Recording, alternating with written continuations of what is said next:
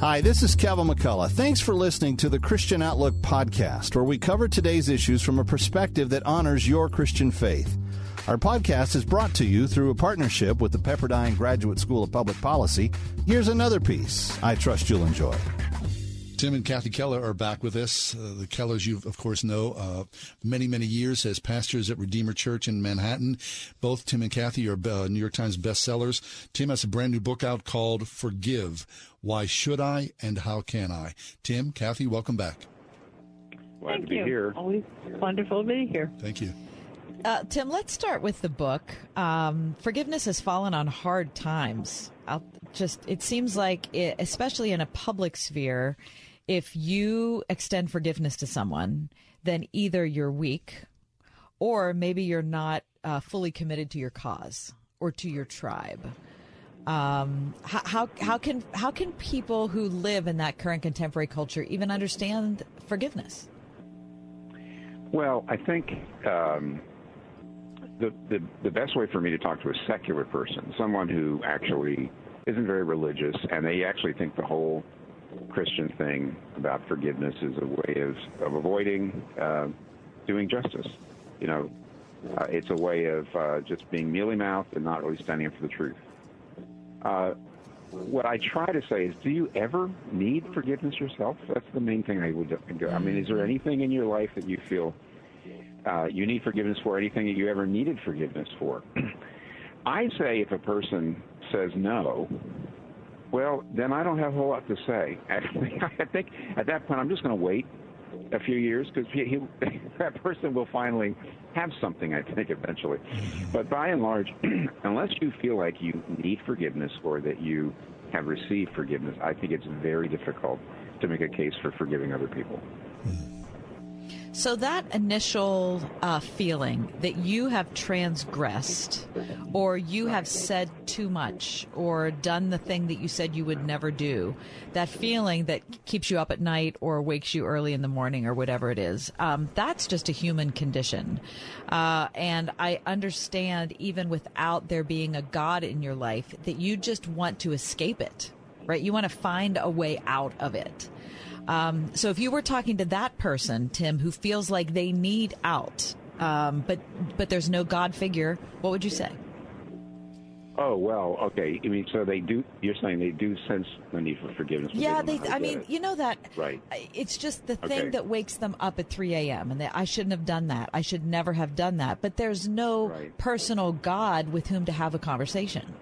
That's right. Well, at that point, see, I can actually start to talk about the good news. I mean, and I've done that over the years as a pastor, so many cases, where a person, especially if it's not something. I mean, if it was a very much a personal wrong of another person, they can go to that person and say, "Would you forgive me?" But what if it's something much more that you broke your own rules, or you did something, or maybe even to somebody like your parents who aren't alive anymore? Then I actually turn to them and say, well, there is a God who can offer the forgiveness. So at that point, there's no reason to hold back on the Christian message at all. Tim, in reading about forgive, you talk about something I think which is key to most people's marriages, which is a lack of forgiveness. And you talk about early on in your marriage that you used to hold forgiveness sort of over Kathy's head as sort of a power thing. Can you go into that? Yeah, I think there's, you can say, and I did, you could say, I forgive you. So let's just say one day my wife said, I'm so angry at you, you big blue turnip. And I said, you called me a blue turnip. And then she said, oh, I am so sorry. I should never have done that. I'm sorry. And I said, I forgive you. Then 2 months later. I never called you a turnip. Yeah, I know. But then, excuse me, I'm trying to use, excuse me, to be fair. 2 months later, she says something that upsets me and said, well, you called me a big blue turnip. And see, now that's not forgiving. I'm pulling it back out of the past and throwing it up in her face. And that's really where I learned a lot about forgiveness. It's actually in the trenches of the marriage. There was no great, big, egregious thing that happened to me, that some people will say, I learned forgiveness because a horrible thing happened to me and I learned to forgive my wrongdoer. No, Kathy and I really learned about forgiveness inside our marriage. Yeah, just that day-to-day thing. Yeah. Kathy, talk about that. Have you looked at forgiveness over the evolution of your marriage? Well, when you're in a marriage, you get to know the worst about a person, and the definition of marriage is pretty much you get to know everything about them and you still love them. Well, how do you still love them when you really see some of the stuff that's not very attractive or even bearable in some cases? I have to go back to where Tim has the book situated into Matthew 18, where I turn around and I look at God and say, no matter how angry I am about this or that Tim has done or said or been, I've been far worse to you, God. I have ignored you. I have taken your blessings for granted. I have, treated you like a vending machine. Give me this, give me that, and everything that I have treated, every way that I have treated God just so far outweighs anything that anybody, Tim first and anybody else, that second and 50th and 100th, has ever done to me. That how can I stay mad at them when I realize that if it wasn't for God's forgiveness, I would be sunk. Right. But in the midst of it all, right, when the emotion is there, so what you're describing, Tim and Kath, of course, this is a classical thing in just about everybody's marriage, right? So is forgiveness an event, or is it a process, or is it the two things interconnecting with each other? Tim? I would say it's first of all an event and then a process, and don't get those two reversed. I'll show you why. Most people say, until I feel forgiving. In other words, if my anger goes away, I really can't forgive. So they feel like I got to go through the process of forgiving before I actually grant forgiveness. I'm saying that'll never happen because you'll stay angry. To me, you start with the event, and the event is a commitment not to seek revenge, not to pay back in big ways or little ways, and to turn your own mind away from constantly rehearsing, the videos of what the person did, which is one of the ways you nurse your feelings like I was hurt and I was injured and all that. It's actually, you feel kind of noble when you think about how you've been hurt, and there's something about the human heart that likes actually almost wallowing in the fact that I was hurt, hurt. Yeah. And in order to me, the event is to say, because I'm a sinner saved by grace, I'm not only not going to seek revenge, but I'm not going to keep thinking about it like this. And if you promise that, that's going to be really hard. In fact, you will fail sometimes. But if that's your commitment, give it a few weeks, and you'll say, if you grant forgiveness first, you'll start to feel it. But if you wait to feel it before you grant it, you'll wait forever. So is this a fake it till you make it scenario? You're not faking it because you're not faking it because you acknowledge the anger. You're not faking it. But the point is that there's an action and there's a feeling, and you're going to give the action before you have the feeling. That's not really, it's not the same as saying to a person, I love you, when they don't love you. And yet, my wife will be pretty quick to tell you, and you all know, that in marriage, very often you should be loving to your spouse even when you don't particularly feel loving. I don't think that's faking it. That's doing what you should do. So it's basically forgiving first, and then the feeling generally comes later. Is an apology necessary for forgiveness? You mean if I see. Well, now that's a really good question. It's a lot easier to forgive somebody who's repentant, and it's that I'm sorry. But Mark chapter 11:25 does say, if you stand, this is Jesus talking, by the way, if you stand and you're praying and you realize you have something against anybody, forgive them. Now, Luke 17 says, if a person repents, forgive them. And some people see that as a contradiction. It's not. In Luke 17, reconciliation, where you get back with the person, that's impossible unless the person who did the wrongdoing repents. But you can forgive internally, even if the other person doesn't repent, though it's a lot harder. Tim, you talk in your book a little about the role that Christianity played in, introducing forgiveness to the wider culture. Can you talk about that? I mean, it's fascinating. It's something I never considered before. Well, it's not. Yeah, forgiveness actually is not a.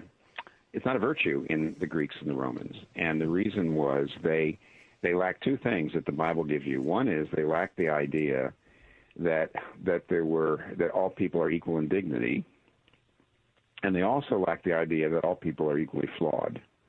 And so if you're a virtuous person, you look down at people of lower social status, of lower honor, and if someone wronged you, either you didn't let it bother you because you were way above them, or you killed them.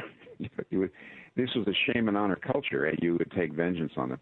And the idea of forgiving, it's just not there in the Greeks and Romans. I studied this to write the book. It's interesting. They did believe in what they called excusing, as a way of showing what a big person you are, what a magnanimous person you are. It's a way of showing off your virtue by saying, I excuse you. But that's not forgiving. Forgiving is obviously saying, this was a wrong, but I'm not going to pay you back for it. So anyway, it's fascinating. It really wasn't until the Bible comes along that the human race sees forgiveness as a virtue.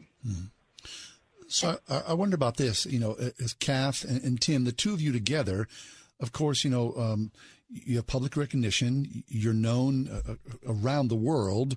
And so Tim, this is how social media is. You're attacked, for any number of things, oh, Tim Keller, he's too winsome.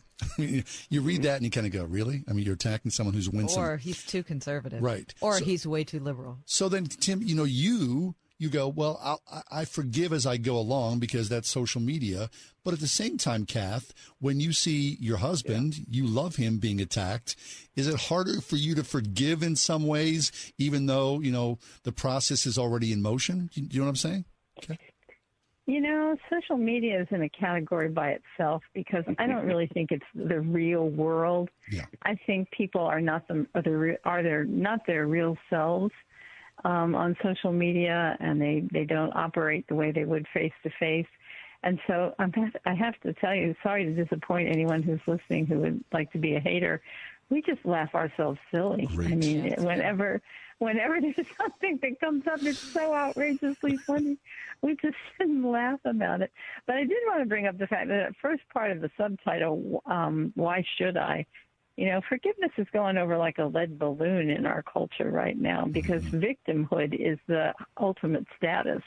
I am a victim, and the more of a victim that you are, the more honor you have, and therefore to forgive somebody is to give up your victim status, is what it's believed to be. It's not really true. It's giving you the agency. Instead of being a victim, you now have the agency to be something besides a victim. You can direct the process of reconciliation. And it's not antithetical to justice either. I mean, Tim, you can explain this better than I can, the difference between justice and vengeance.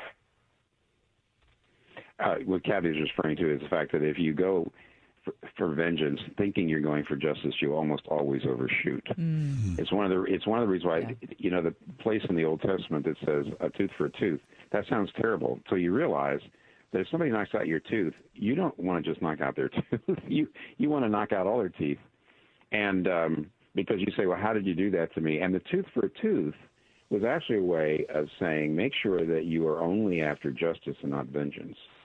So I think Kathy's exactly right that because people actually get their identity out of staying a victim and they are seeking vengeance as a way of what they think of as doing justice, a lot of people are being really hurt themselves. Mm-hmm. They're hurting themselves by not forgiving. Yeah, and that suffering as collateral, which is the way I look at it, makes me wonder if we're kind of in a Greco-Roman world, the way you described what it was like pre-Christian. Can you comment on that? Yeah, there are definitely some pretty smart people out there saying we're going back into a shame and honor culture where you do not forgive, where you just punish the other side, and that's how you get your own honor.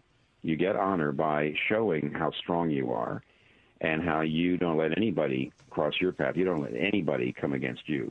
You don't let anybody take your power away. And that was I read a really interesting book by a historian that said, when the monks first came to Northern Europe to bring the gospel and they talked about forgiveness, pretty much everybody said, that's ridiculous. I mean, you couldn't have a society like that.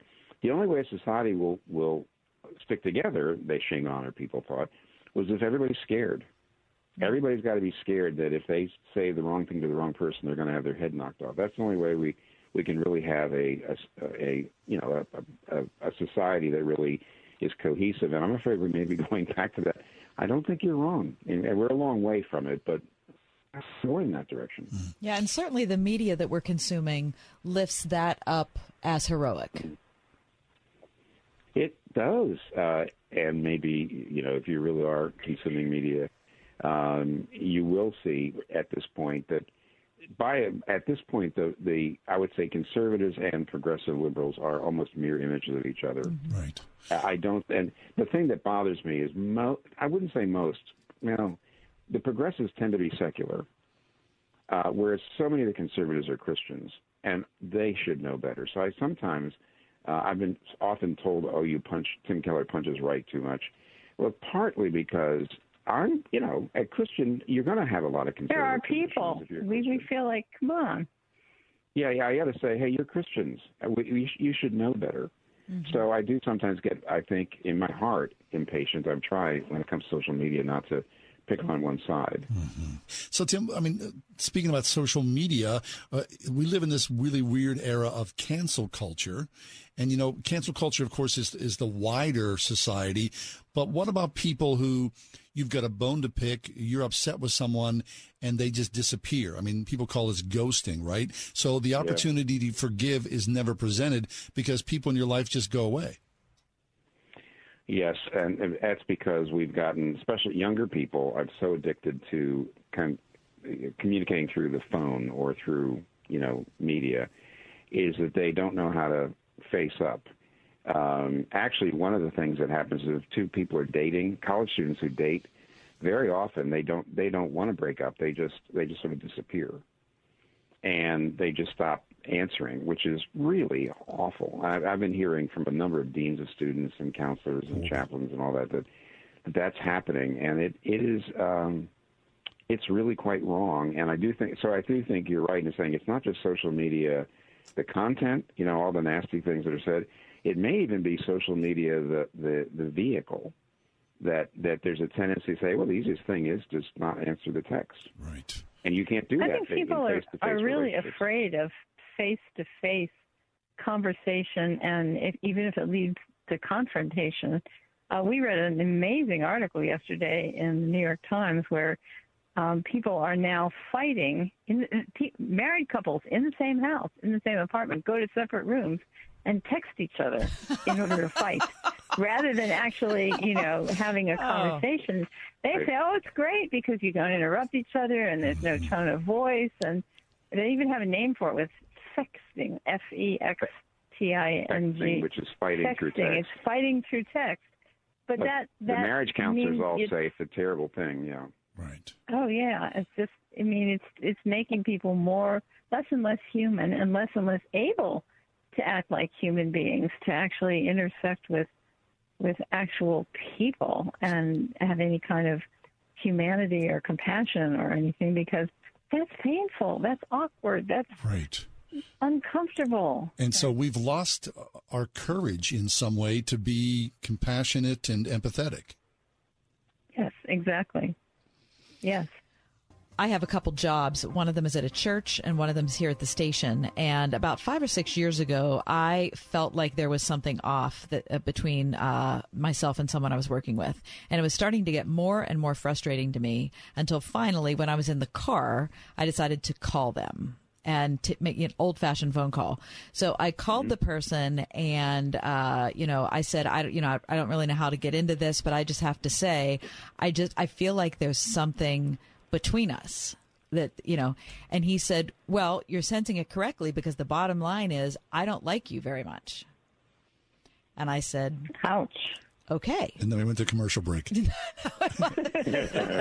wasn't John and I. Thank you. But okay, that was, so I'm not going to relate the whole rest of the conversation, but it was extremely uncomfortable. It was really painful.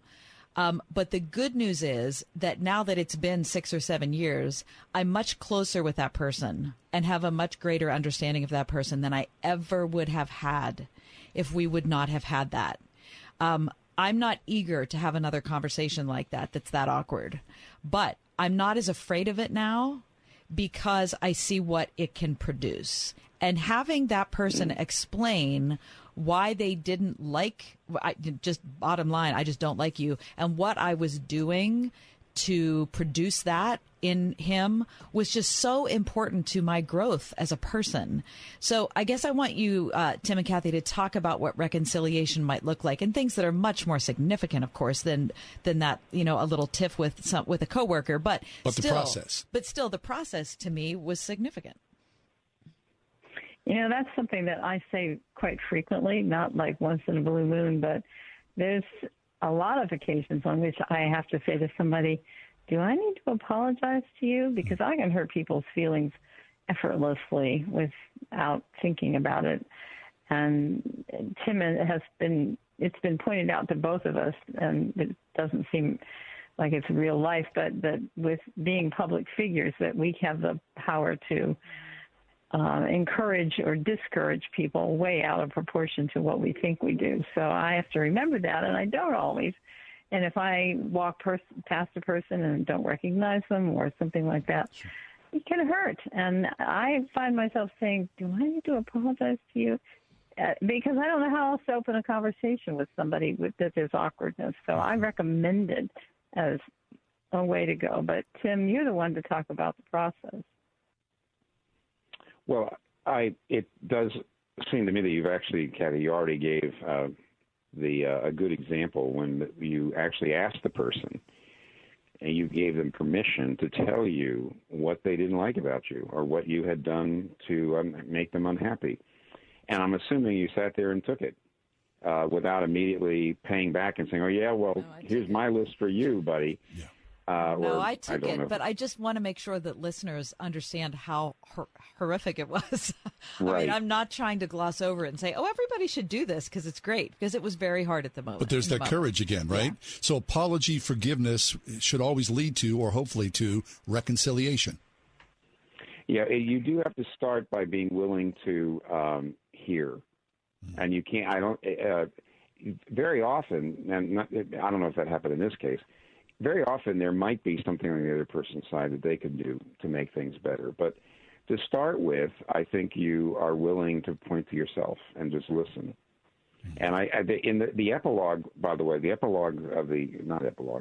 appendices of the book, of the Forgive book, actually have conversation examples of what you would do. If you went and you said, hey, is there something between us? Is there something that I have been doing? And what they say, and then actually you need to even say, have you told me everything? You actually do. Because unless it's all out, you can't deal with it. Right. And so this is good. So this is something that's, you're showing a model of forgiveness. And I think probably in a lot of families, probably most families, we have not been taught how to forgive well. Well, it has to be modeled, yes.